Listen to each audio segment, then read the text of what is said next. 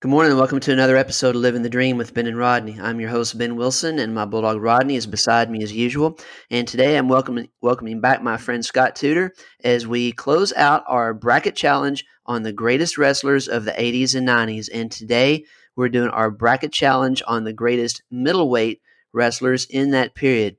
So today we're going to talk about guys like Ric Flair, Bret Hart, Shawn Michaels, Sting, Ravishing Rick Rude, Randy Macho Man Savage, and more. So, Scott, thanks so much for coming back on the show. Good morning, Ben. Thanks again for having me. I appreciate it. The last few episodes have been awesome. I'm ready to dig into this one. Yeah, no, we got a big action-packed show, and we appreciate all of our listeners listening to our tag team bracket and our heavyweight bracket. We got a lot of good feedback from the fans, a lot of interesting debates, and that's what wrestling fans like to do. We're very passionate about our wrestlers and this industry.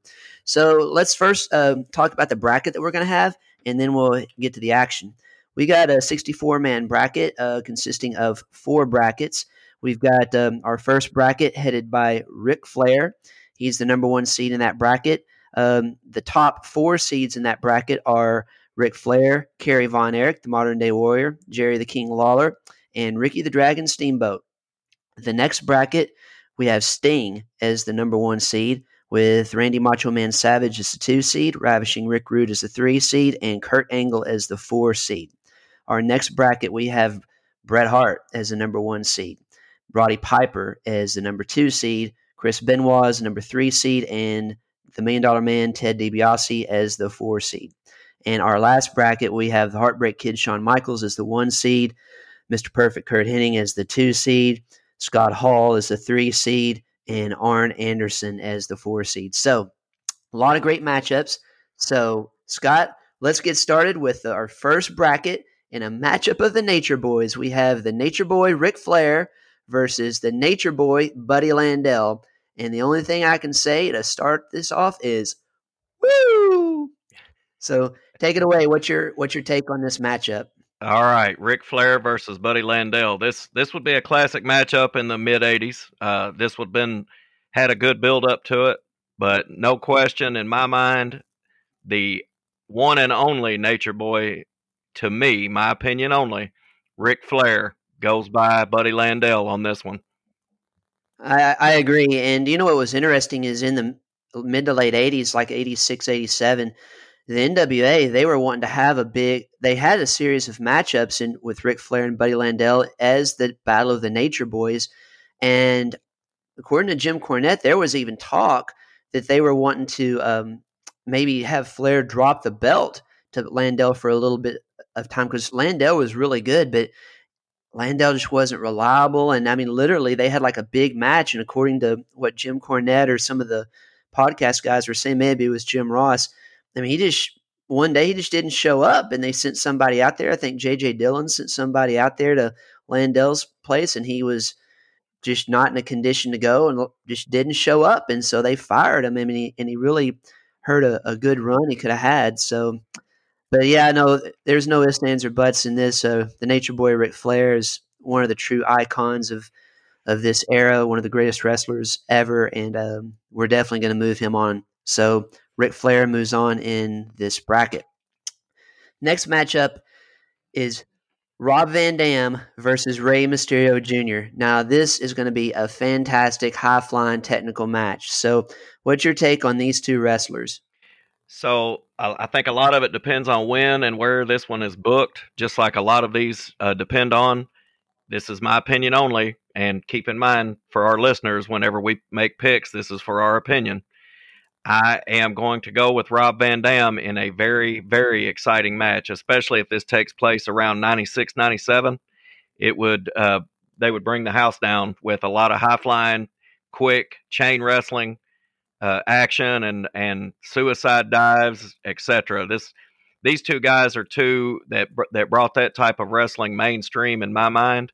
With Rob Van Dam in early ECW, and then when he come over to WWE, and then also Ray in Triple X, and he did a short stint in ECW, and then also he came over to WCW for a while, and really was a big name of the cruiserweights, which I thought WCW did a fantastic job. Yeah, and I agree. I'd go with Rob Van Dam on this too. I just thought he was an amazing wrestler. He's bigger than Mysterio, and he has just the same amount of aerial. I mean, both great technical wrestlers. I mean, Mysterio though, I really did like him and still like him to this day. I mean, he was this smaller guy that was able to really deliver in the ring and show that the smaller guys can perform with these bigger guys. But I just think Rob Van Dam, especially in ECW, he was just so amazing that I would vote for him as well.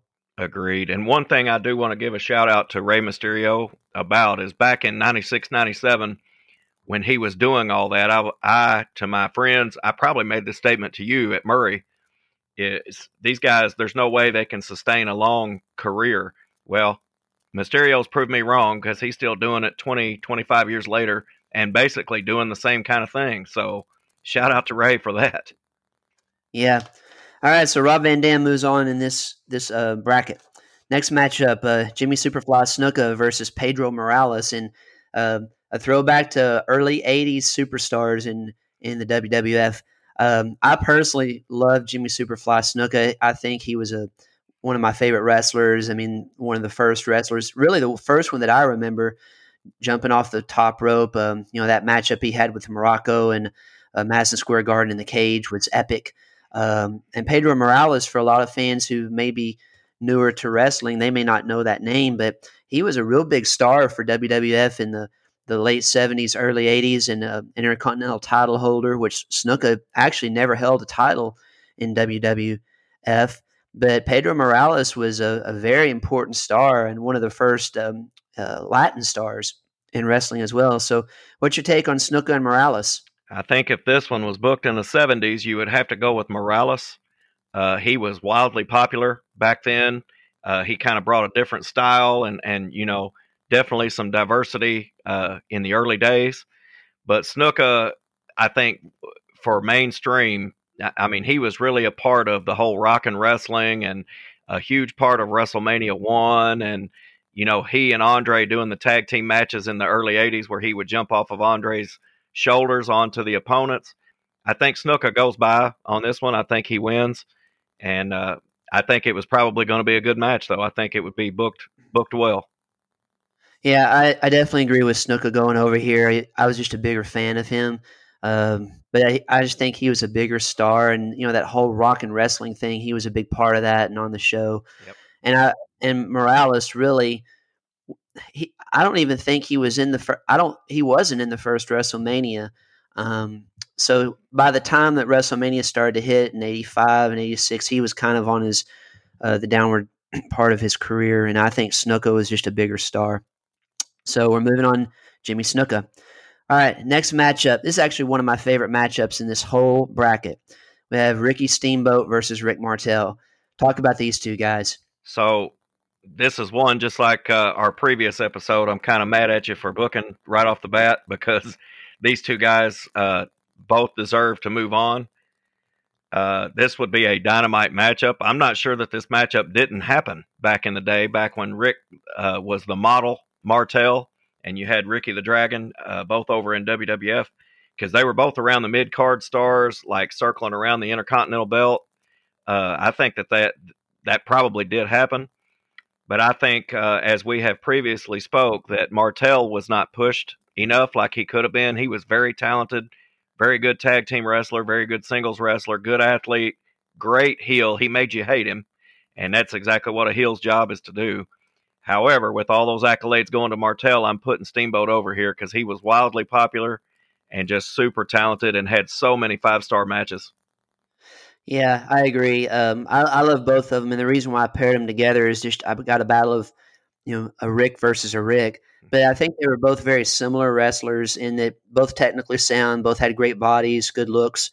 I mean, Steamboat had more of an aerial game, but I really like both of them. But man, Steamboat just had some of the most classic matches ever in that '80s period with his battle with Randy Macho Man Savage in WrestleMania 3, which is in many cases regarded as one of the best matches ever. It had classic matchups with Ric Flair, many 60-minute Broadways or pretty close to it. And he was always a guy that you could just count on for a good, solid match, as you could with Martel. It's just I think that Steamboat was a bigger star. Agreed. So that's why I agree with your decision to move Ricky Steamboat on in this matchup. All right, our next matchup is Kevin Von Erich versus Tito Santana, and another battle of two guys who are just really sound wrestlers, and I would say more mid card. I mean, in world class. Obviously Kevin Von Erich was a huge star there, along with Kerry and David Von Erich, and world class. And Tito Santana was one of the really popular stars for WWE I'll say WWF in the early '80s. Former two-time Intercontinental Champion, great tag wrestler. So I think this would be a fantastic matchup. What's your take on Kevin Von Erich versus Tito Santana? 12-year-old me and 13-year-old me would be totally excited for this match. I love this matchup. I think these two guys could have went. Now, you and I both know we're both kind of walking encyclopedias for wrestling. I don't think this one ever took place because Kevin never really came over to WWF. Right. But I'm with you on the matchup. They're both equal in the ring. They're both very talented. I think Kevin could have been successful in WWF. I don't think he would have ever been like I'm not sure he would have got the success that his brother got. But I think this matchup would have taken place, and it would have been dynamite. Tito in the early to mid 80s, awesome athlete, underrated. I think that he should have got pushed more than he got pushed, very similar to Rick Martel. Unfortunately, with me bragging on Tito, I'm going to pull for Kevin Von Erich on this one. Here you go with Kevin Von Erich? I am. All right. I kind of struggle with this matchup as well. I'm going to agree with you to move Kevin Von Erich along because I think these guys are really close, and I think you could flip a coin. I mean, half the people we poll would say Kevin, and half would say Tito. It depends on where you grow up. If you're in Texas, you're saying Kevin Von Erich, or right. If you're WWF territory, you're going with Tito because you may not really know that much about Kevin Von Erich. But I'm going with Kevin Von Erich just because the Von Erichs were so over in Texas. I mean, they were like rock stars, and I don't think that Tito ever had that level of popularity, though he was very popular. And Kevin Von Erich was a great athlete, put in good matches with the Freebirds and Ric Flair. He didn't have the career I thought he was ultimately going to have due to injuries. So really, when you get to like 87 and 88, he's kind of winding down his career. But so someone arguing for Tito could say Tito had a longer career. But I agree with Kevin Von Erich moving along here in a very tough matchup. And I will say Tito was one of my favorite LJN rubber wrestling figures. I love that figure. I regularly match him up with my Greg the Hammer Valentine. Absolutely. Figure and Paul Orndorff. All right, so next matchup. This is a legendary battle from the Memphis territory. Jerry the King Lawler versus Austin Idol. I'll be honest, I've really spent a lot of time this week researching more of Austin Idol because I didn't know that much about him, and I was also researching more of Jerry Lawler because, I mean, I'm more familiar with Lawler's work when he battled Kerry Von Erich and when he battled, in WWE. But that match I watched was a 1987 cage match. It was a hair versus hair match, and Austin Idol actually won because Tommy Rich came out from under the ring and they started beating up Lawler, and Paulie Dangerously was the manager as well. So, and Lawler lost. But I will say, in all the Lawler matches I watched, I didn't see a whole lot of scientific wrestling going on. I saw a lot of punches and just a brawler. And I mean, his punches were really good, though. I mean, he was really good. But Austin Idol was a big, strong guy, had charisma. It was a lot of fun. They had that crowd into the match at Mid-South Coliseum, and I know you were a big Memphis fan. So talk about these two guys and that heated rivalry. So I've actually seen this match several times in and out. They would bring Idol back in, and Lawler and Idol would go at it, and then, of course, that story would kind of start losing heat, so Idol would go to a different territory, and then Lawler would match up with someone else. But this matchup went on from man, off and on from the early 80s to the late 80s, maybe even the early 90s, between these two guys. And I love them both. Austin Idol was probably one of my first bad guys that I really liked. I thought he was great. As to copy off you a little bit, you talked about his charisma and things like that. I mean, had big arms. He was, muscular, especially for that time in that territory. He wasn't a very tall guy, but neither was Lawler. And they had the Memphis fans eating out of their hands, like you said, and it was just a good battle. However, I have to give the match to Lawler because I think Lawler was more significant to the wrestling world as a whole. But that's a great matchup, and I love both guys. Yeah, I agree with moving Lawler along here. I just think he was so critical to that Memphis territory for a long time, and one of the real great promotion guys. Would give a great promo. He had good psychology in the ring, and it was interesting with Lawler because you look at his physique, he just looks like a regular guy. Right. I mean, he was not a muscular guy, and so it's kind of amazing that he was able to get that kind of push. So I agree with moving Jerry Lawler along in this matchup. I think Lawler became popular before it was popular to be muscled up, like the big muscled up push that WWF gave, WCCW gave, AWA gave, and in some ways later on NWA pushed. But I think Lawler captured that popularity before that became popular, and then he kind of carried it over. But I agree. When I was a kid, I thought Lawler, a young kid, I thought Lawler was a superhero. And then when I started discovering like Hogan's and Orndorff's and Rick Rude's and people like that, I was like, man, Lawler looks terrible. They would beat him up. Yeah. So I agree. And, really, if you think about, because Jerry Lawler, so he was born, I think, in 1949. He's actually the same age as Ric Flair. So if you think about it, by the 90s, he was already 40 years old. But once he got to the WWF, like in 93, he really wasn't that big of a star. He had some battles with Bret Hart, but he wasn't battling for the championship, and he was coming in as a commentator, and kind of his style really became more of a comedic wrestler. right. I did like the part where he had the ECW invasion, and he had the rivalries going on there. Oh yeah. But he, his promos were great, and obviously as an announcer, he was amazing with Jim Ross, and still does a great job today on Raw. So I think his contributions to the wrestling world, are definitely in the top 20 overall. Probably higher, but a real significant person in the world of professional wrestling. Agreed. All right, our next matchup, this is a doozy right here. Mr. Wonderful Paul Orndorff versus Rick Steiner. You got two guys about the same size at 5'10", 5'11", height, 250, built solid. I think Mr. Wonderful had the better physique, but boy, rough and tough guys.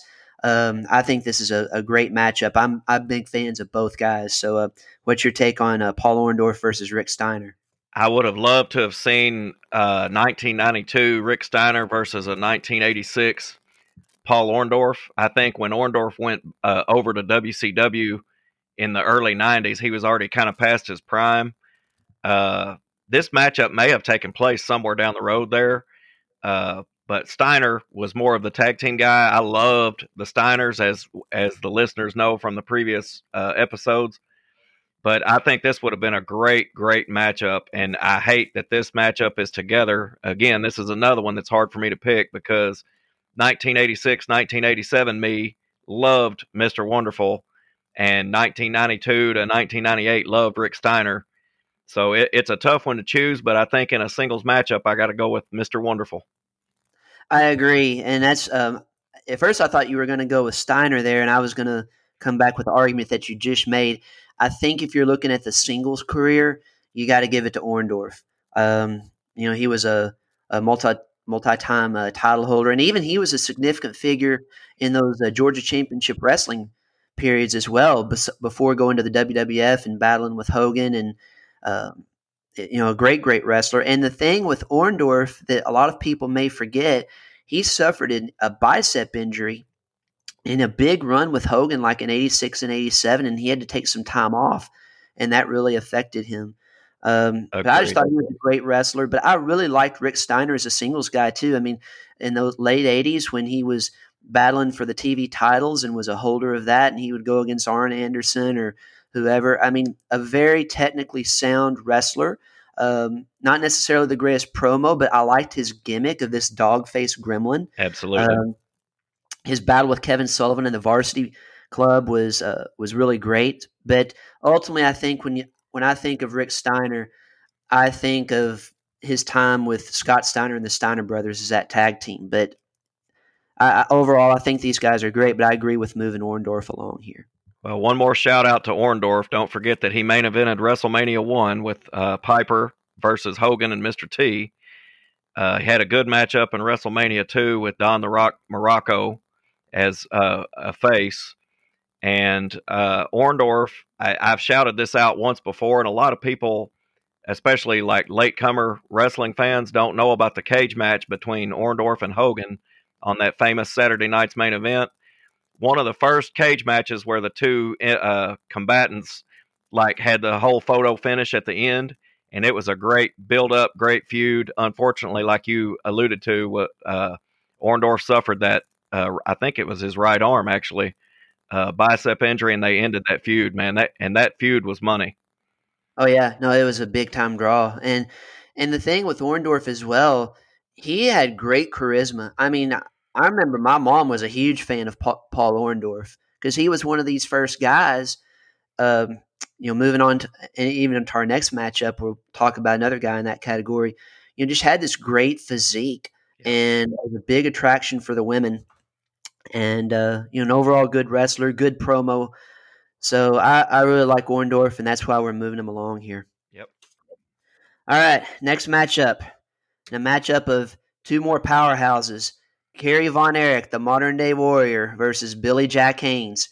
So for our regular listeners, they know I'm a huge Kerry Von Erich fan. He was actually my favorite wrestler growing up.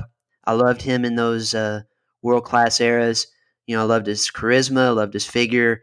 That was kind of an inspiration for me to be in the gym. I just thought he was a great wrestler. I loved his battles with the Freebirds, and he was one of these kind of transformational wrestlers where, when Kerry came along, he had this great figure. He was actually held the world record for the discus throw and was going to go to the '80 Olympics and represent the United States before that Olympics got canceled. But, a dynamite figure. And I was watching a bunch of his matches this week, just prepping for the show. And I just don't remember too many wrestlers that when they took off that robe, the women went wild.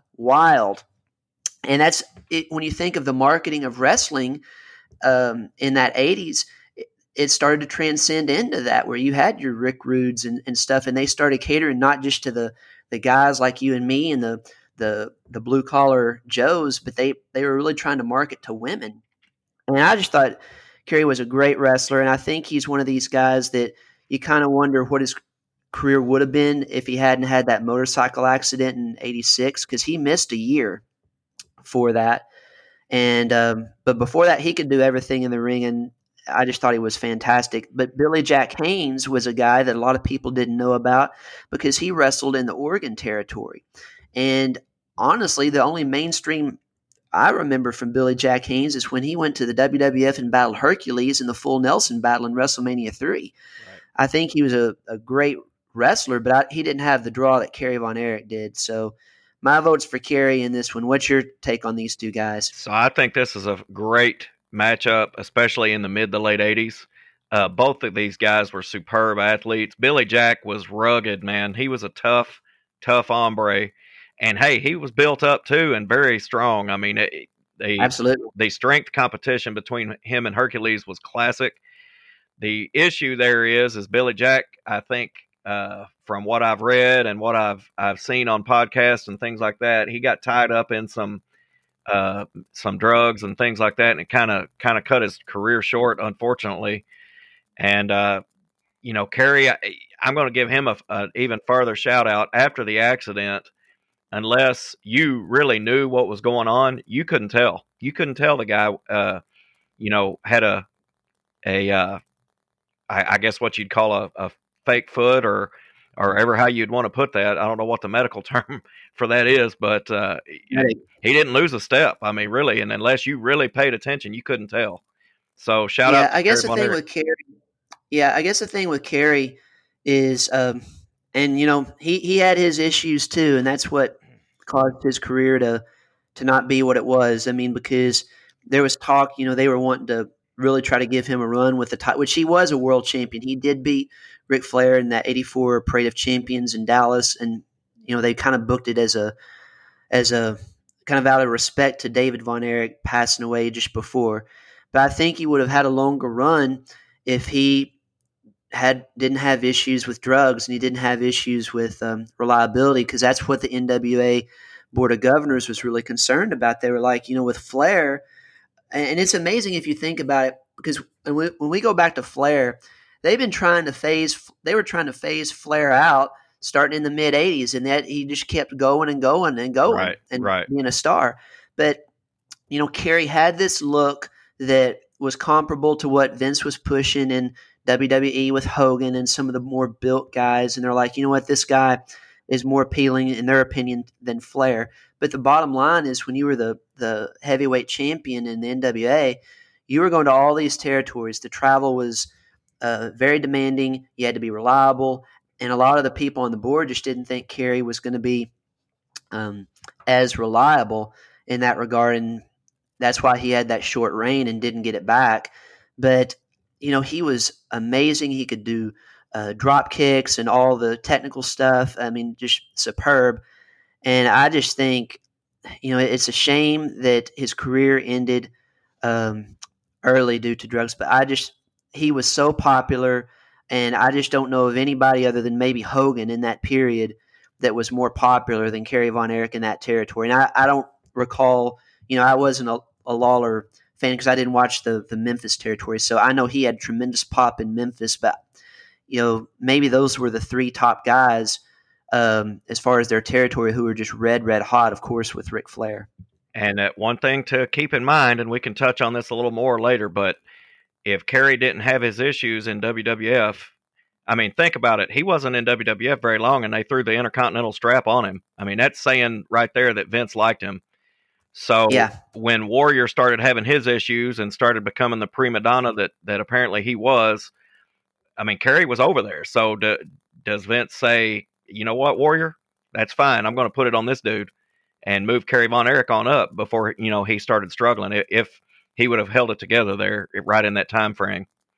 Yeah. No, I agree. It's always interesting. But anyway, in this matchup, we're moving Kerry Von Erich along Agreed. over Billy Jack Haynes. So that completes the first round of this bracket with Ric Flair, Rob Van Dam pairing up in the next matchup. Then you got Snuka versus Ricky Steamboat, Kevin Von Erich versus Jerry Lawler, and Paul Orndorff versus Kerry Von Erich. So what I'm going to do here is I'm going to go ahead and let's just finish out each bracket. That way we've got these wrestlers kind of in mind, and then we'll move on to the next bracket. So you got Ric Flair versus Rob Van Dam in a second round matchup. What's your take on that? Woo! This is going to be a good one here. This is a classic for the ages, man, especially if you could take like a 1985 to 87 Flair versus like a 94, 95, maybe even 96 RVD. Man, these guys, well, and I think I'm off a little bit because I think RVD caught fire in WWE, 98-ish, 99? Yeah. Somewhere around. I mean, Mr. Monday Night. Yeah. He had a good run in the 2000s too, but I mainly remember Rob Van Dam from his work in ECW, which was just amazing. Me too. That's where I discovered him. I always consider him an ECW guy. Loved his style. I think that he and Flair could have burned the house down in their primes together. I think it would have been an excellent, fantastic match. But as far as significance to the world of professional wrestling goes, Ric Flair goes over here. He's just too big of a household name, too many championships, too much of a legacy there. I agree, and I think this would be a fantastic match, though, because you've got two guys that could really go at it from a technical standpoint, and they also gave great emotion in their matches, and they got great reactions from the crowd. But I agree. I mean, Flair was just too dominant with the titles and being the man, as he liked to say.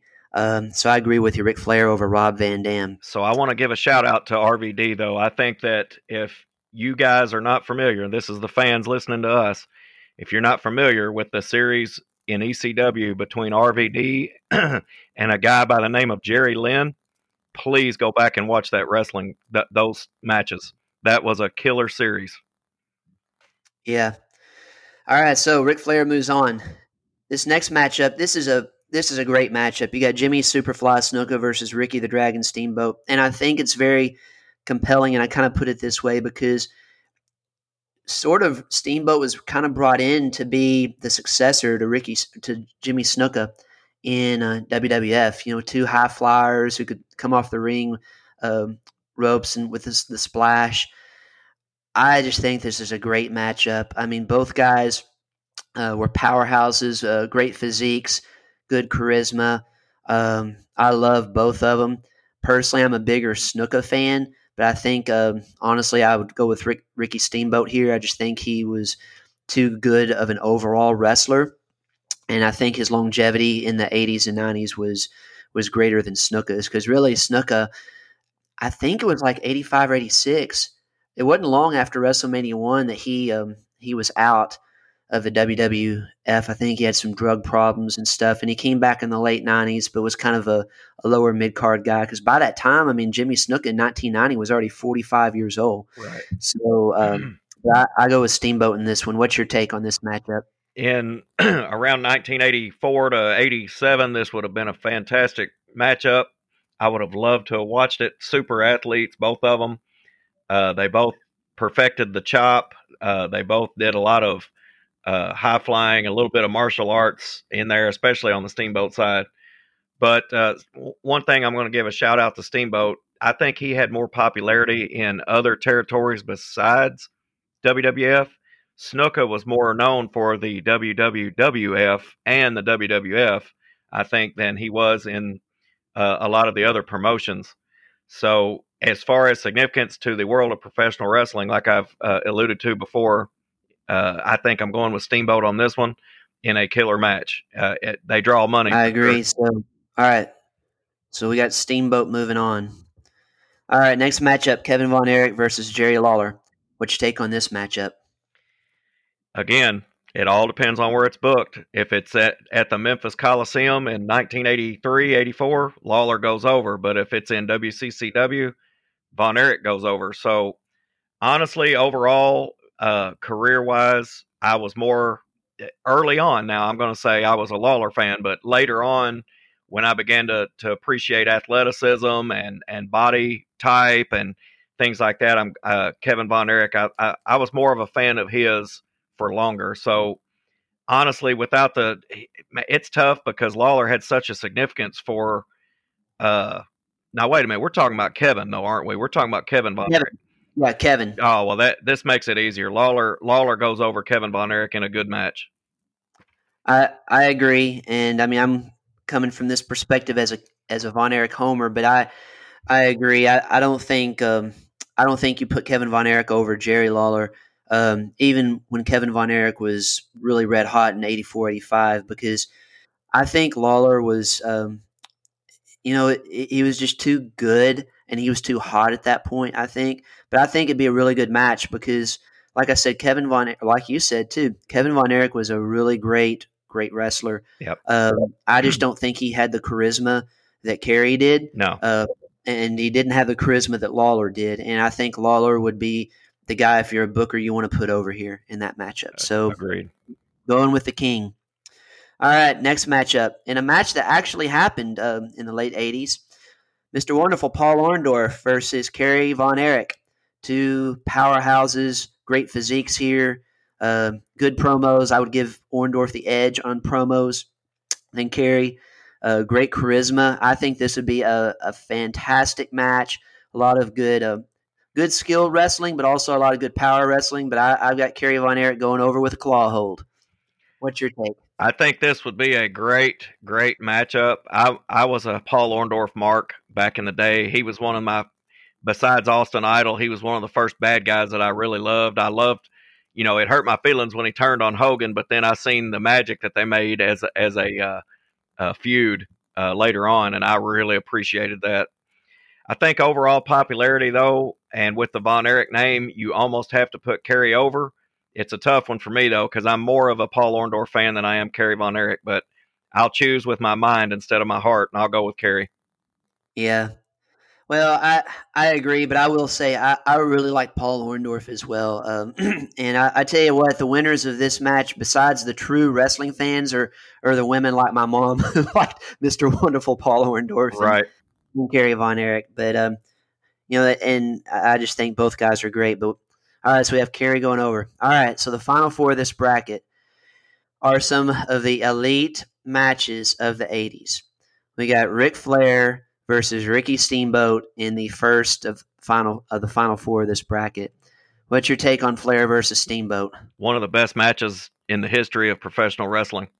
1989 in Chicago. If you haven't watched it, go back and watch it. It's a dynamite matchup. I think they also repeated it on a Clash of the Champions, or that may have even been a Clash of the Champions. I can't remember. But they had a series around that time frame where nothing WWF was doing could even touch them. I mean, in my mind, that's when I started kind of fading more over to NWA, WCW, and just from a strict wrestling and athleticism reason. I mean, Ric Flair and Steamboat just could tear the house down, and they could go at it for 30 minutes. They could go at it for 60 minutes, and you would believe it. I mean, and they would never let it get boring. You never heard the boring chant. And the chops that both of them gave out were intense. They were hard. It was great. I mean, as much as they talk about how great the Ricky Steamboat Macho Man match in WrestleMania 3 was, I don't know that it's better than those 89 Flair Steamboat matches. They were just amazing. I don't think it is. My personal opinion. Now, I love that WrestleMania 3 match, and it stands out. And when you go back and look, I'm the biggest Hogan mark there is, but I still feel like the Steamboat Macho match was probably the best one in WrestleMania 3.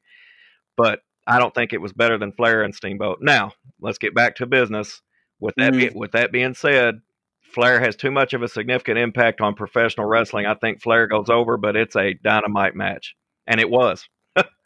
Yeah, I agree. I mean, I can't echo any better than what you said. I mean, I just think it's a tremendous match, but I'll go with the Nature Boy as well. I mean, when you think of wrestling in the '80s and titles, I mean, he had more titles than Steamboat. He was great with the promo, and I just vote for Flair in this too. One of my favorites. All right, so the Nature Boy moves on over Ricky the Dragon Steamboat. Next, we got a matchup that's a rematch of Super Clash 3 in 1988, Jerry the King Lawler versus Kerry Von Erich. All right, I'm going to give you the first word here because you know who I'm going to go for in this matchup. So everybody knows when I was a little kid, I was a Lawler fan, and I was kind of alluding to this because I got confused when it was Lawler versus Kevin. I'm pushing Kerry over Lawler on this, but it's a dynamite match. It's a battle. I almost want to say it's a double count out or something cheap like that, but I feel like the significance of the Von Erich family and just the pure popularity of Kerry in the late 80s, early 90s, you got to push him over here. I agree, and I watched that I watched a lot of their matches this week. I watched rewatched Super Clash 3, a lot of their other matches, and besides the fact that I'm a huge Kerry fan, I looked at it objectively, and I'm like, all right, as far as guys being over in their territories, they were both over big time. But even when Kerry went to Tennessee for some of those matches, he got more. I'm not going to say he got more, but he got a lot of support from the fans, even in Tennessee. Agreed. And in that match in AWA, the fans were definitely on his side. Right. So I think he had the better look. I think he had better physique. I think he was an overall better wrestler because I think Lawler was more of a punches and just a brawler. That being said, Lawler was better in the promo, and that's why this pairing is so great, because you have a guy like Lawler who he could really stir the pot, and he was good at being heel or face. So I definitely want to give my props to Jerry Lawler, but I'm going with Kerry Von Erich here too, because I mean, I just think it was overall better. And if you look at their career trajectory, yes, Kerry, when he passed away in '93, his career was cut short. But really, when Lawler went over to WWF in like '93, he really didn't have much of a career as a wrestler at that point. He was more of a commentator, more of a comedy wrestler. So he was not the Jerry Lawler wrestler back in the Memphis days. So Right. if someone wanted to argue longevity with me, I'd come back and say, well, really, it was about the same there. And I just think Kerry was just overall a better wrestler and overall was a bigger draw. So that being said, it would be a great match. So And we're what? moving Kerry Von Erich along, and we got a matchup of one of the classic battles of the mid '80s. You got Nature Boy Ric Flair versus Kerry Von Erich. I got to tell you, these matchups with the Von Erichs, especially Kerry and Flair in the early '80s, they were pretty hot. When Flair had come to Dallas and on World Class, he'd draw the heat from those fans, and he'd have great promos with Fritz Von Erich and really get into it. And really, the match quality with Flair and Kerry was excellent, and probably the match that Kerry won the title in 1984 was one of their worst matches. It wasn't a terrible match by any means, but it wasn't as good as some of those 30, 60-minute time limit draws that they had. Right. But that being said, as much as I am a Kerry Von Erich fan, I'm not going to push him over Ric Flair. Ric Flair he was just too dominant in NWA at that time, and you got to give the guy props for being the world champion for that long within the 80s, and the responsibility that comes with being that champion and going to the territories and getting heat in all those territories and being able to sell. Because when he went to Texas to fight the Von Erichs, or he went to Memphis to fight Lawler or whoever, he had to be able to sell for the big draws there, because that gets the heat with the fans. And I just think Flair was a master at that. So I would go with Ric Flair, but not with a figure four. I'm going to go with a small package roll up over Kerry Von Erich for the win. If not, maybe some interference from Arn or JJ or Tully or somebody. But Flair does go over here. I'm glad that you picked with your mind and not your heart. Yeah. It's hard to do, but Flair is just too significant to the world of professional wrestling. If we didn't have him in the Final Four, we'd probably get booed off stage or lose listeners. Well, I'm going with Flair for sure, but I am also more of a Flair fan than I was Kerry Von Erich, so it's a little bit easier for me. But definitely great matches in the early '80s, man. Yeah. All right, so Ric Flair wins his bracket, and we move on to our next bracket. We're going to stick with the NWA era, and we're going to go with the bracket headed by Sting. You got Sting versus Flying Brian Pillman, and two of the more exciting young stars that came along in the late 80s and progressed into the early 90s. So talk about Sting and Flying Brian.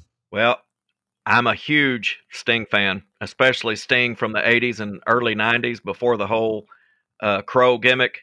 I was a huge Sting fan for back then, and Brian Pillman, loved him. I love that I think his gimmick or whatever was that he played for the Cincinnati Bengals for a little while. I think there's actually truth to that. And hey, Brian Pillman was a great tag team wrestler. I loved him. He and Stone Cold as Stunning Steve Austin had heat. They were a great tag team that was cut short by a mistake made by WCW management, in my opinion. Pillman was great. He ran into his own problems later in his career, and of course, his career was cut short as well as a lot of the wrestlers we've already mentioned. Sting goes over here. I just can't say anything bad about Sting. I was a huge fan of his. Sting was number 2 only to Hogan back then for me, so Sting it is.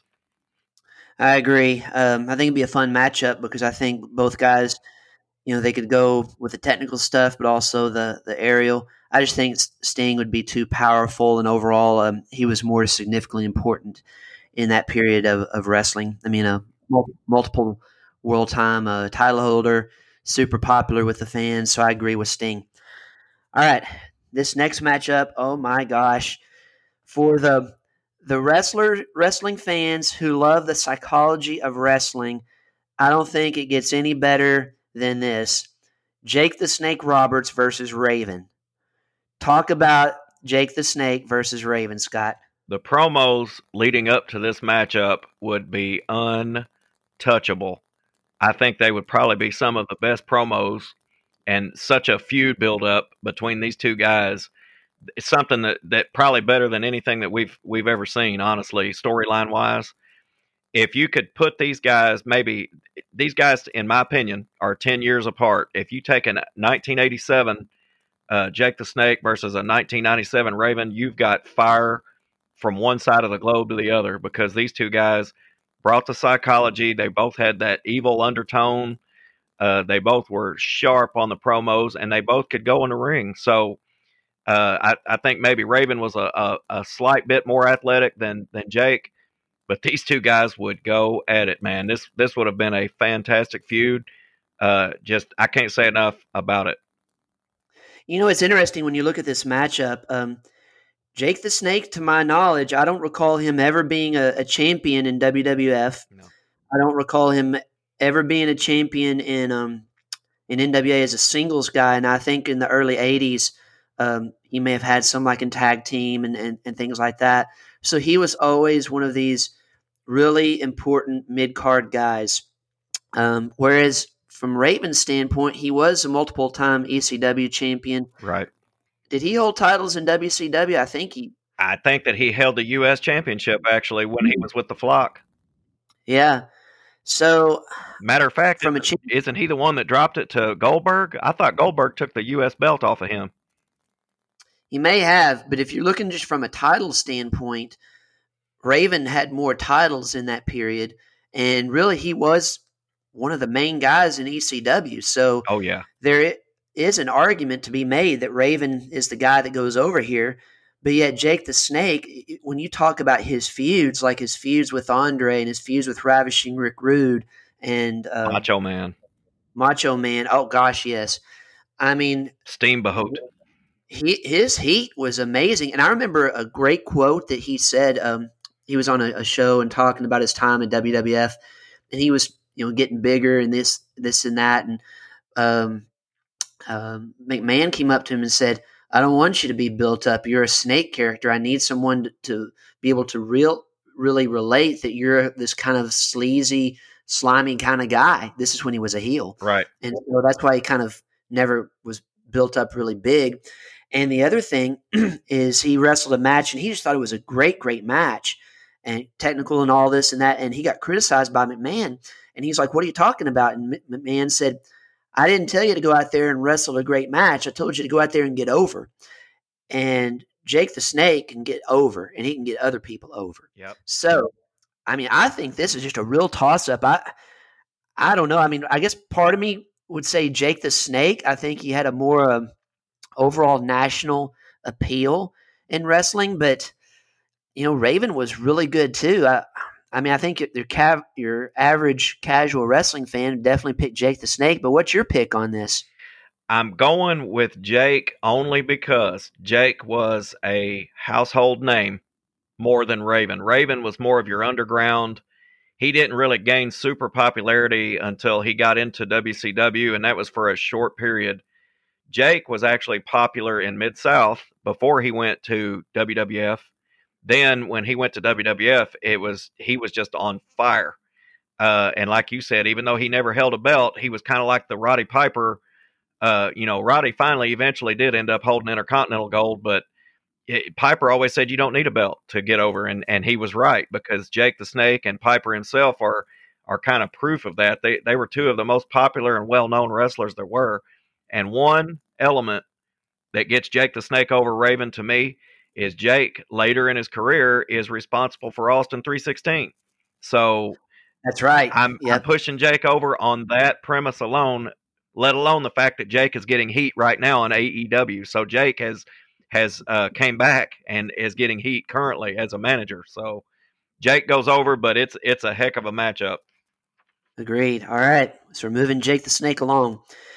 Our next matchup is a Great Muta versus X Pac. Oh, And this is a very interesting battle of two technical stars. So, what's your take on this matchup? so let me be the first to say right now that I was never an X Pac 6 1 2 3 kid, any of that fan. I discovered X Pac or whatever you want to call him when he was on a little known wrestling federation called Global Wrestling, and he was called the Lightning Kid. So Yeah, I'm the Lightning Kid. this was in the early 90s, and at that time I was impressed with him because he was doing a lot of aerial stuff that I'd not been exposed to at the time. But the guy weighed like 130 pounds, so that part of it I was like, okay, so 130 pounds man can probably, can a lot of people could do that if they wanted to. And he got a pretty good push in Global, and it was just something to pass the time because at the time of the day it was on, it was like the only thing on. So I did watch it because I was a huge wrestling fan. But X Pac gets squashed here. Great Muta is one of my favorite all time guys, especially his runs in WCW against Sting, Flair, and all that. So Muta kills him in this one. Yeah, I definitely agree with Muda. I'm surprised you a little bit. You were saying a squash match because I thought X Pac was a good wrestler, but really in the mid to late '90s, I mean, was he was good, but he didn't really wrestle as much as I thought he should. Right. He's more of just talk and lip service. And that's one of the things I didn't like about the '90s wrestling was all the lip service from wrestling because I was like, let's just get in the ring. But Right. I agree with Muda. I mean, Muda was a significant part of '80s wrestling. I mean, his matchups with Sting were amazing. So I definitely agree with Muda. Moving on here. All right, our next matchup is a great matchup and just two of the greatest technicians in wrestling history. You've got Kurt Angle versus Bob Buckland or Bob Backlund. And I just think this would be a fascinating matchup. I mean, you take Kurt Angle in the mid and late '90s versus Bob Backlund in the early to mid '80s. That's a great matchup. And for people who don't remember Bob Backlund, I mean, he was the man in WWF as the champion for, I mean, a really long period of time. I mean, multiple years before he basically had to drop it to the Iron Sheik as a transition to start Hulkamania. So, but the thing about with Backlund is he just didn't have the look. He had the look like your average everyday Joe. And so when they started to go with this transition of more, bulked up guys, the bodybuilding look and stuff like that, he was just kind of cast aside in WWF. And but he was a tremendous wrestler. So talk about this matchup. This matchup would be amazing as far as people who are fans of mat wrestling and chain wrestling. These two guys' amateur backgrounds transcend almost everybody in the sport. I mean, Bob Backlund, before Hogan got super popular, I've got a DVD set called Anthology with Hogan, and there's a match on there between Hogan and Backlund that a lot of people don't know about or talk about because it's so old. Hey, man, I recommend you going back and watching this match. There's some good wrestling, and Backlund makes Hogan look like he can wrestle. I mean, it's a back and forth mat wrestling, and the power of Backlund for his size was ridiculous because, like you said, he looks like an average Joe, but he picked up Hogan and carried him across the ring like a sack of potatoes. I mean, it looked like he made it look easy, and this was when Hogan was going about 310. So I recommend you go back and watch that just to get an example of what Bob Backlund his capability is. Now, with that being said, Kurt Angle, Mr. Olympia, his amateur background, his credentials, his success in professional wrestling. Because I mean, I'm not just going to be a WWF mark. Kurt Angle went over to TNA and made them significant. A lot of people are not familiar with TNA per se, but Kurt Angle was their top guy for a while. And honestly, the years that he was over there with AJ Styles and Samoa Joe and a lot of those guys, TNA was really good. As a matter of fact, there were times where the action in TNA was much better than WWF, my opinion. So Kurt Angle goes over here, but this is a awesome match, and I would pay to see it for sure. All right, so you got Kurt Angle going over. I guess I have to agree with that because I've watched a lot of Angle's matches back in the day, and my gosh, he was fantastic. I mean, and he's the kind of guy that he could really go with anybody. I mean, he had the power to go with the bigger guys. He had the technical skills, obviously, to go against anybody and really dominate. I mean, a super powerful guy. Um, he was good on the promo too. I thought he was a real good promo guy. So I'm gonna vote for Kurt Angle as well. But I would really like to see this match. And the other thing with Bob Backlund when he returned to the WWF in the early to mid '90s, he had some great matches with Bret Hart. He started to be this like psycho guy and everything. But I mean, we definitely want to give Bob Backlund his due because he was just a tremendous, tremendous wrestler. It's just I think when he's matched up with Kurt Angle in the first round, which all these matchups are tough. I mean, Kurt Angle, in my opinion, is one of the top 25 wrestlers overall since I've been alive. I mean, Agreed. And probably, honestly, probably longer. But I mean, he was just really significant. The heat that Bob got when he came back in the early '90s was amazing. I've actually got a story about that when me and like 15 other teenage guys went over to Robert Stadium to watch a matchup at WWF when Bob made that comeback, and we actually cheered Bob when he was a heel, and he actually ate it up and actually responded to us. It was hilarious, but that character was good. It was funny. Yeah. All right. So we're moving along, Kurt Angle. Our next matchup. This is not only including the wrestlers. This is going to include the valets. So we got a matchup of gorgeous Jimmy Garvin and Sunshine as his valet versus Marc Mero with Sable as the valet. And I'm kind of pairing this up because the whole gorgeous Jimmy Garvin thing, and guys were into their appearance, and they had the attractive blonde as the valet. I just thought it'd be kind of a fun matchup. I thought gorgeous Jimmy Garvin was a really great wrestler in the early mid '80s. Is a significant part of World Class in his battles with David Von Erich, and of course that battle ended where David got the win, and gorgeous Jimmy Garvin and Sunshine had to go over to the Von Erich Ranch and serve as farmhands, which is kind of funny. But he was really good in AWA. He was good in NWA as well, pairing up with Ron Garvin and eventually the Freebirds. Not the biggest guy, but he was a good, solid wrestler. He was good as a face or a heel, and he really embodied that gorgeous Jimmy Garvin look. He really kind of sold it. He had his flashy jacket and everything, and Sunshine was a good heel who'd interfere.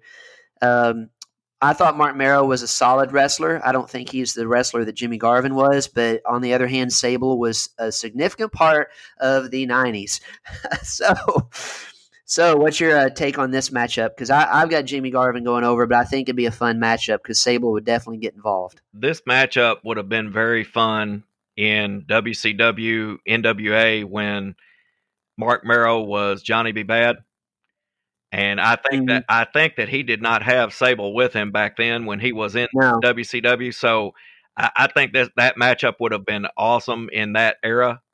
But if we're picking valets here, Sable goes over by a long shot because I was crazy about her. But if we're going by wrestling and things like that, I'm definitely going with Jimmy Garvin because I loved him as a singles guy because he drew heat, and I also liked him in his version of the Freebirds with P.S. Michael Hayes and Gordy. So I'm going with Garvin.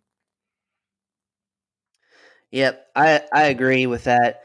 And that we probably need to. I was thinking this morning we probably need to have a bracket where we have like a bracket challenge versus that includes the valets. Yeah. So all right, so we got Jimmy Garvin going over in this matchup. All right. Now, the next matchup, continuing on with the theme of the wrestlers who thought they were sexy and important in that regard, I've got a great matchup. But before we get started, what the first wrestler in this matchup would like to have is for all you fat, out of shape Tampa Bay tubbies. Keep the noise down while he takes his robe off to show the ladies what a real man looks like. And of course, that's Ravishing Rick Rude, one of my personal favorite wrestlers, against Val Venus. So, all right, so talk about these two guys because I think more of our wrestling fans are obviously very well aware with Ravishing Rick Rude and his body of work, which was very impressive, and Val Venus is maybe not known as much by our wrestling fans. So, talk about these two guys. Now, I personally think Val Venus was a good wrestler, and I think that he was basically the Rick Rude of the Attitude Era, but they didn't push him like they should have. He was more of a mid Carter. Yeah, Guy had a good body. He was strong, muscular, very good in the ring. Did not get pushed enough. Don't know what the reasons behind that were. Rick Rude just was too significant to the wrestling world as far as these two go, but this would have been a funny matchup, and it would have been a good. I mean, wrestling wise, I think this could have been a main event in any organization at any time when both of these guys were in their prime. I think it would have been. They're both tough. They're both supposedly tough outside the ring. I just think it would be good. But Rick Rude goes over for sure in a great matchup. yeah, I agree with Rick Rude. I mean, he's one of my favorite wrestlers. I mean, I personally was not an Ultimate Warrior fan, so I really liked Rick Rude and was cheering for him in his battles with Ultimate Warrior.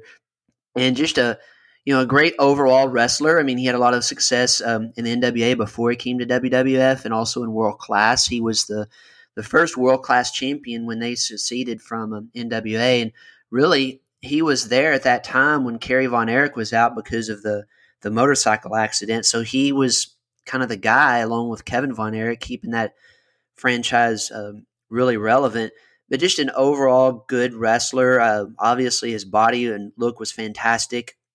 I really liked his rivalries with Jake the Snake Roberts.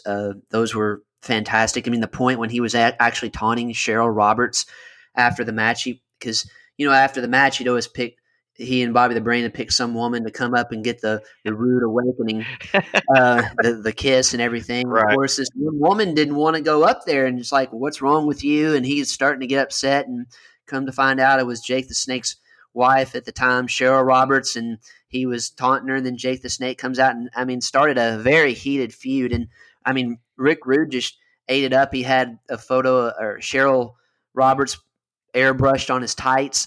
So, I mean, it was great. Great feud. And when he went to WCW after, because he left WWF because of a money dispute, and I guess he wanted to be pushed as a main guy, and they were just going to push Warrior or Hogan, which I think was a mistake. I mean, I'm just not a Ultimate Warrior fan, but he had some really good battles with Sting over in the NWA, in WCW, and unfortunately, he suffered a really bad back injury in a match with Sting over in Japan, and that's what really shortened his career because, I mean, he would have been a significant star in that Attitude Era.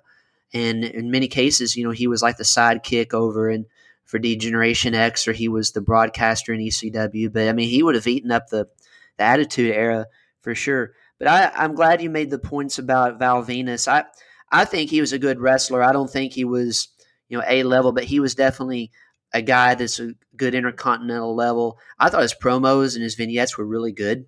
Yep. And, he came off the top with the big splash, and he was a really good wrestler. So I was kind of surprised he didn't get a bigger push in WWF for a longer period of time. But I agree, Ravishing Rick Rude goes over in a battle of two guys who they would consider the sexiest wrestlers of their time. So, all right, our next matchup is the battle of the guys who kill kayfabe. Iron Sheik versus Hacksaw Jim Duggan.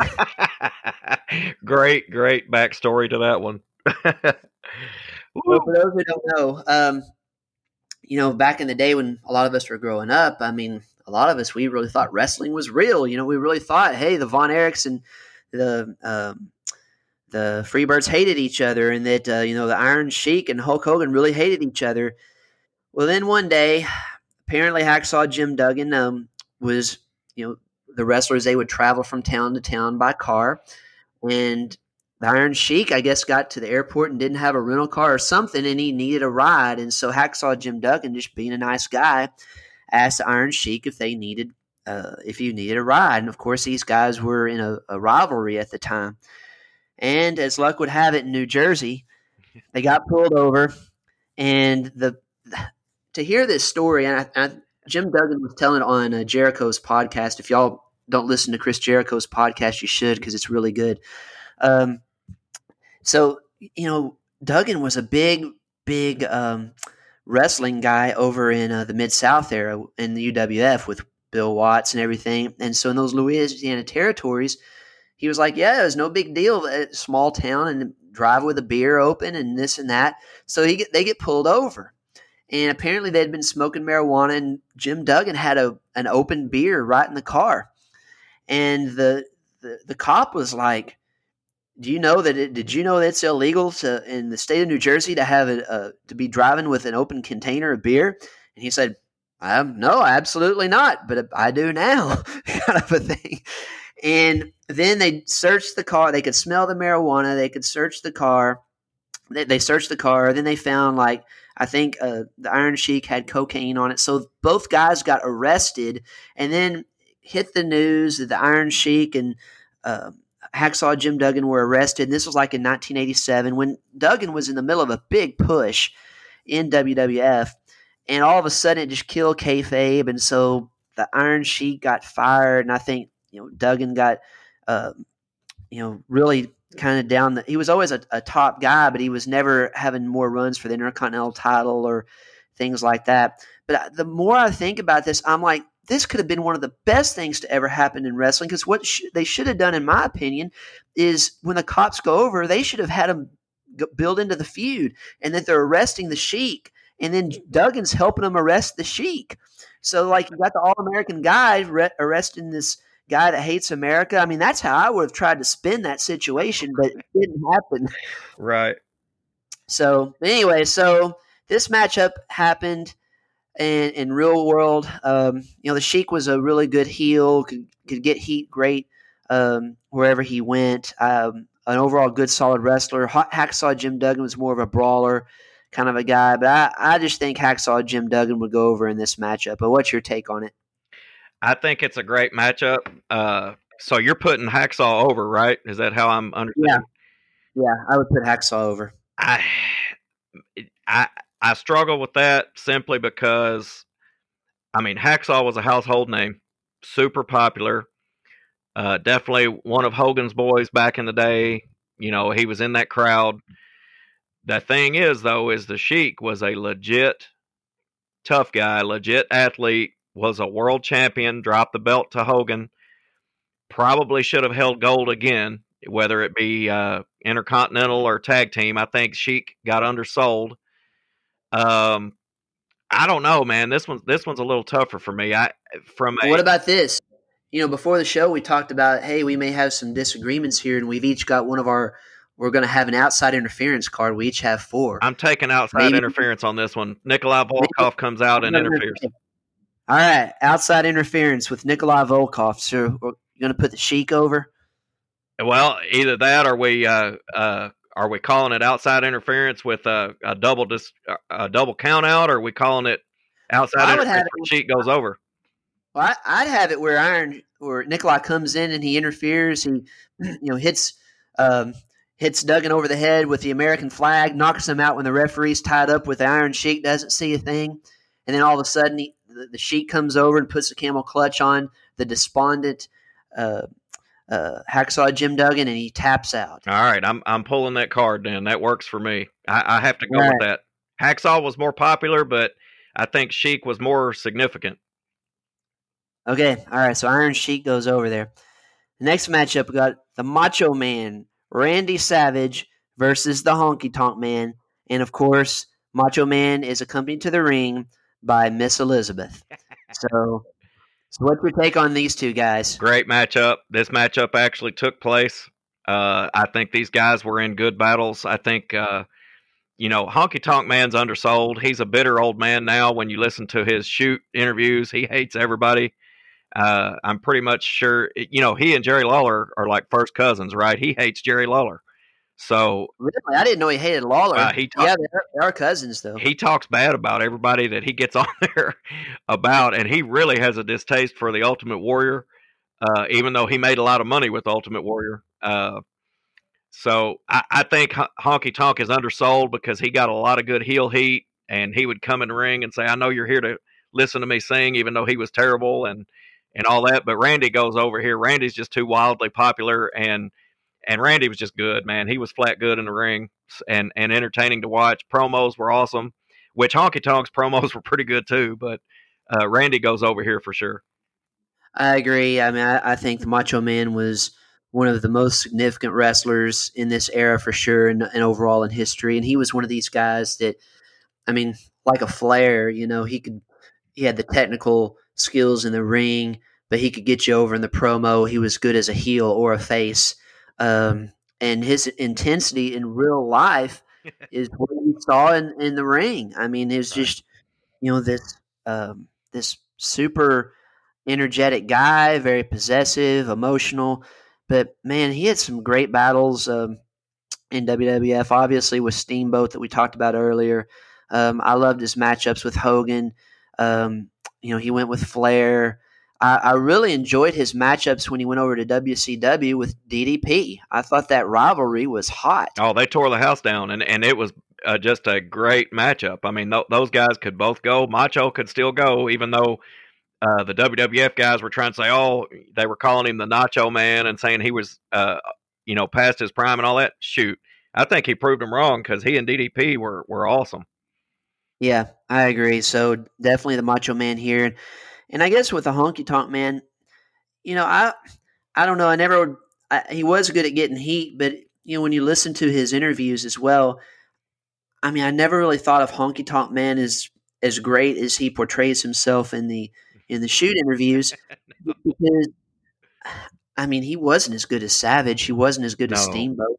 He was and it's kind of weird. He got the title from Ricky Steamboat because Ricky Steamboat wanted to take time off, I guess, for his daughter. It was some family reason, right? And so when he wanted to do that, Vince McMahon put Honky Tonk over Steamboat really as punishment for Steamboat, and the Honky Tonk Man had the longest reign as Intercontinental Champion in WWF history, which was very surprising to me. One of the best. Yeah, I mean, but considering that you've had guys like the Macho Man and Mr. Perfect, Steamboat, Bret Hart, all these great Intercontinental title holders, that the Honky Tonk Man would have the longest reign, but he was a good gimmick guy. He's kind of like the precursor to the modern day Elias character. Yeah. But I never thought his skills in the ring were anything spectacular. But, he kind of fit in really well with that 80s style of wrestling in WWF, because even in watching some of the old WWF WrestleManias, comparing that style of wrestling to the NWA in that period, I mean, it wasn't even close as far as the quality of matches in wrestling. NWA was definitely better. The WWF matches were more kind of a carnival. No contest. Kind of a thing. No contest. And I was like, shoot, if you look at the wrestling in WrestleMania, like in the mid-late 90s in WWF and even today, I mean, the wrestling is far superior than what you saw in the 80s. But I tell you what, though, I would encourage all of our listeners to go to the WWE Network. That $10 subscription per month is probably the best $10 you can spend. Totally worth it. Because they have all the WrestleManias on there, right. And you can watch all these matches. And I was watching just to hear the commentary from Gorilla Monsoon and Jesse the Body in that era, it was so funny. And some of the comments they had were so politically incorrect that you couldn't say today, especially like they had in WrestleMania 3, King Kong Bundy and the midget matches, and they were using the term midget, which now you have to say little people and everything. Right. It was just hilarious. And then they had like Bob Uecker on there. Oh, yeah. I mean, it was just the commentary was amazing. But I will boast the network for another reason besides just WWE material. If you go over there, they've got WCCW, AWA, they've got NWA, WCW, they've got all kinds of old territory material that is totally worth it, and Right. it can raise your education level on professional wrestling. Absolutely. So before we move on to the second round matchups in this bracket, I do want to take a moment to just kind of reflect and honor the career of Miss Elizabeth in the world of professional wrestling. You know, we talked earlier about the importance of valets, and we mentioned Sable and Sunshine, but you know, Miss Elizabeth was kind of a different breed of valet. She was not this valet that would be like, you know, Sunshine or Baby Doll who'd interfere in the matches. She was this very attractive, demure woman coming to the ring in a very elegant dress and really didn't interfere at all until she got into the WWF and was really, you know, one of the first mainstream valets. Talk about her importance to the world of professional wrestling. Miss Elizabeth's character brought class to the valet. No offense to the other ladies, because I loved them, and I thought they brought a good element to wrestling, but Miss Elizabeth was classy versus those girls or other ladies would get in there and get involved and be half naked and things like that. Miss Elizabeth brought class to the valet job, and she was very timid, very, just very classy, very elegant, as you said, and just very significant. She was I think that she brought Macho Man's credit up a little bit because back then you couldn't say Macho Man without Elizabeth. I mean, it was, Mhm. they were a package deal, and I think her character helped elevate Macho Man, and for a time it helped people hate Macho Man, which is what he was trying to accomplish because he would mistreat her on television, when he was a heel, and that just brought heat, and everybody was like, "Man, I want to beat that dude up," and things like that. So I think she was very significant to the early to mid '80s wrestling world. I agree, and of course, I mean she was very important in the rivalry between Hulk Hogan and Macho Man in the late '80s and the separation of the Mega Powers. Which was money, a huge money draw. Yeah. So, and even when she went over to NWA, because you know she and Macho Man were married at the time in WWF, but ultimately got divorced, I think, in '92. But she went over and was paired up with Ric Flair in NWA, and you know, Woman was on there with her, and I mean, she got more active, but it's still a very important part of the WCW and NWA period in the '90s. And for those that don't know, give Macho Man credit for that because I recently found out he was instrumental, even though they were divorced, in getting her the job in WCW. Yeah. So, all right, well, I just want to take a few moments to recognize the accomplishments of Miss Elizabeth because she was a significant contributor to wrestling in this period, and I just think it'd be an injustice to not recognize her on this podcast. So, next, we're moving on to our second round matchups. In the battle of some type of reptile, we got Jake the Snake versus Sting. What's your take on this matchup? I think this would be a dynamite match. Jake went to WCW, but I hate it because he went. I think it was a little bit past his prime, uh, and I think this matchup may have actually taken place at some point. But I would have loved to have seen maybe like a 1987, 88 Jake the Snake versus like a 1993 Sting, somewhere in that neighborhood. I think that would have been a fabulous matchup. I love both characters, but Sting to me, I've said it once before. I'm a Sting mark.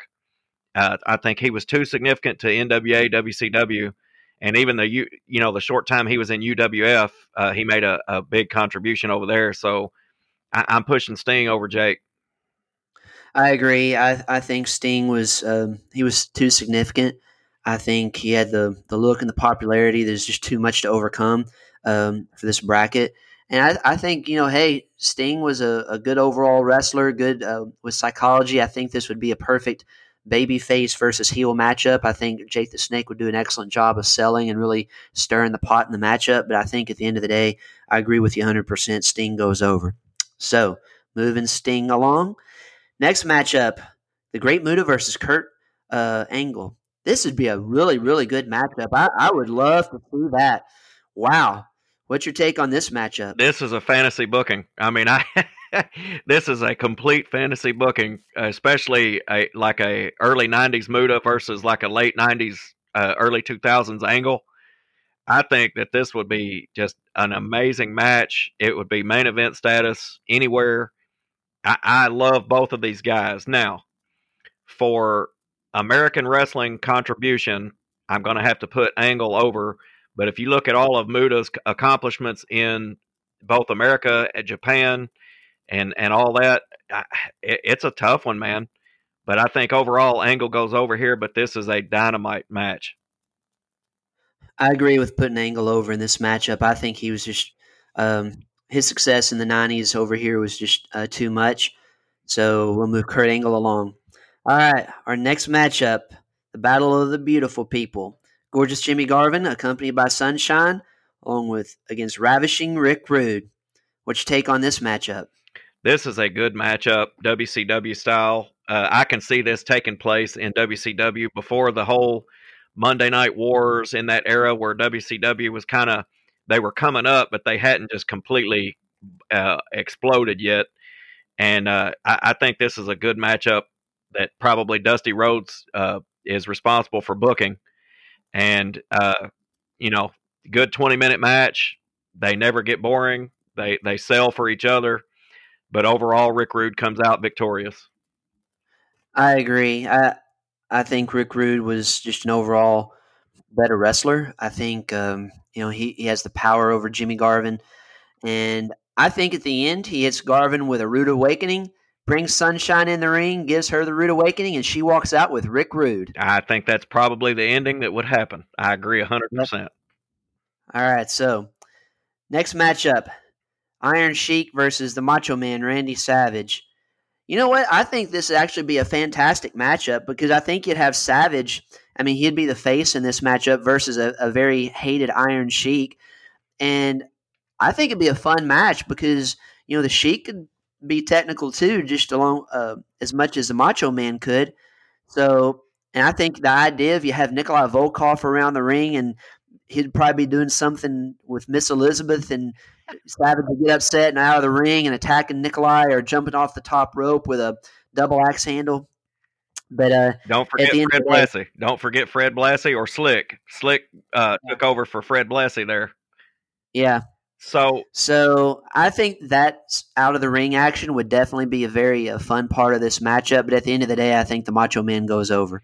What's your take on this matchup? So surprisingly, with all the history for WWF that I'm aware of and that I know of, I don't think this match ever actually happened, and I think it would have been a hot matchup for when Macho Man first came in WWF, around 85? Yeah. Because Sheik was still significant in 85. I think that should have probably happened during Macho Man's rise in the company, but I don't think it actually ever did, and I think in that era, it would have been a great match. Yeah, I think the reason why it didn't happen in WWF, and I'm not aware of it happening either, is at the time Savage came in, he was a heel, and Iron Sheik was a big heel, and plus Iron Sheik was in tag team action with Nikolai at that point, so they weren't going to put two heels together. And by the time Savage had a face turn, that's when the Sheik was out of the WWF because of that arrest we talked about with Hacksaw Jim Duggan. Right. And I don't know if they ever had a match in WCW. I don't think they were ever in there at the same time, so I don't think that happened. Yeah, I'm not sure that it happened either. And you're right. WWF refused to put heels together until the late 90s or mid 90s to where they would fight each other. But it would have been a great match. Like I said, I think Sheik is undersold about his significance in the world of wrestling. And Sheik was a superstar amateur wrestler for Iran. I think people... He was an Olympian. Yeah, I think people don't realize that and realize like how legit Sheik really was. And early in Sheik's career, he would do those. He would come in and warm up by doing swinging those big clubs around. I can't remember what those are called, Persian clubs or something like that. Those things are almost impossible to do, and Sheik made it look easy. So, Macho Man does go over here, but I just want to make sure Sheik is getting his prompt due here. Right. All right. So we have the Macho Man moving along. Wow. So we got another Final Four here that's just an amazing, amazing matchup, which obviously we expect that. I mean, even when you're looking at the first round matchups that we're putting together, 9 times out of 10, these are really, really top matchups that would be mid to high level on the card. So we got Sting versus Kurt Angle, and then Ravishing Rick Rude versus the Macho Man. So let's go into that Sting Kurt Angle matchup. What's your take on that? Because I mean, this would be an amazing match. So this match happened in TNA, but it was way past Sting's prime. But they still carried a good match. Mm-hmm. They still carried a good match. I recommend going back and watching some of Angle and Sting's work in TNA. And Sting was near 50 years old at this point. Angle was still kind of in his prime, honestly. So they had some good matchups there. But if you take a 92, 93 Sting versus a 98 to 2001 Angle, man, they burn the house down. They just tear it up, and they go at it in a super athletic contest. Unpopular to a lot of people. I'm going with Sting over this. I'm just a bigger Sting fan. I think he had a bigger pop back in the day when he was WCW's Golden Boy. He was like their franchise player, their flagship. I'm going with Sting. Yeah, I can see that. I mean, Sting. I mean, he was super popular in the late '80s and early '90s. A big draw. Had great matches with Flair. Held the gold. Um, I think Kurt Angle is really, really good, though. But I agree. I think I'd put Sting over just for his overall pop that he had in the 80s and 90s. So move Sting along. Next, oh my gosh, man, this matchup right here to me is really a Final Four matchup in a way. Is Ravishing Rick Rude versus the Macho Man. I mean, I really like both of these guys. I mean, I'm a huge fan of Ravishing Rick Rude. I just felt like, you know, the fact that he got hurt in that matchup with Sting over in Japan and ended his career early, I just think is a real tragedy because he was at the top of his game at that point. Yep. And you hear about Ravishing Rick Rude being such a good guy overall, and the respect of all the wrestlers, and just being a real tough guy. And the Macho Man, I mean, these guys would burn the house down with the charisma, the promos, and the action in the ring. What's your take on this matchup? The feud, just the sheer heat of the feud building up to this, because I could see Rude flirting with Miss Elizabeth, Oh, and absolutely. that would drive Randy Savage, Randy Poffo, in real life, it would drive him over the edge, which would carry over into the act. And man, it would just be huge. Such a good draw, such a main event, such a moneymaker. And I'm going to build up Rude here for a minute. If you haven't seen the match where he and Sting are going at it in Japan, where Rude gets hurt, this is a tribute to his character because he hurt his back and still carried the match. 10 minutes after that, and you couldn't even tell that he was hurt. He finished the match, and you would have never known it. And just see if you can tell where he got hurt. I think it's pretty easy to tell, but he never stopped and never slowed down after that. But Yeah. it's a tribute to him. But now, with the significance of who wins here, I think you got to go with Macho just for the sheer contribution and the popularity overall from start to finish with Macho Man. I agree. I mean, as much as I love Rick Rude, I don't think you can overlook the longevity of the Macho Man. And I mean, he was so over both as a heel and a face. I mean, a true legend, as is Rick Rude. But I just think that the longevity of Savage in this period was greater. So I would go over with Savage here and help sell it. I think Miss Elizabeth does get involved, distracts Rick Rude in some way, or like you said, he's flirting with her or something. And Savage comes out with the win. He does something to put him out, and then goes to the top rope, hits him with a flying elbow, and that's it. Yep. Great match. I would love to have the money to be the booker for that matchup. Yeah. All right, so that takes us to a final matchup of Sting versus the Macho Man. Two just giants in this period of 80s and 90s wrestling. What's your take on this matchup? Oh my goodness. This one I hate. I hate it. But I'm gonna go with my heart instead of my mind on this one, and I'm gonna explain why. I love both of these characters. I love both of them. both of the guys. I think that they were both significant to the business. I'm picking Sting, and here's why: because I don't want you've got Flair up there, but in the other bracket, but I don't want WWF to dominate this Final Four by any stretch of the imagination. So I feel like Sting goes over Macho in a bloodbath here, and I want to see that Flair Sting matchup in the overall Final Four of this bracket. Yeah.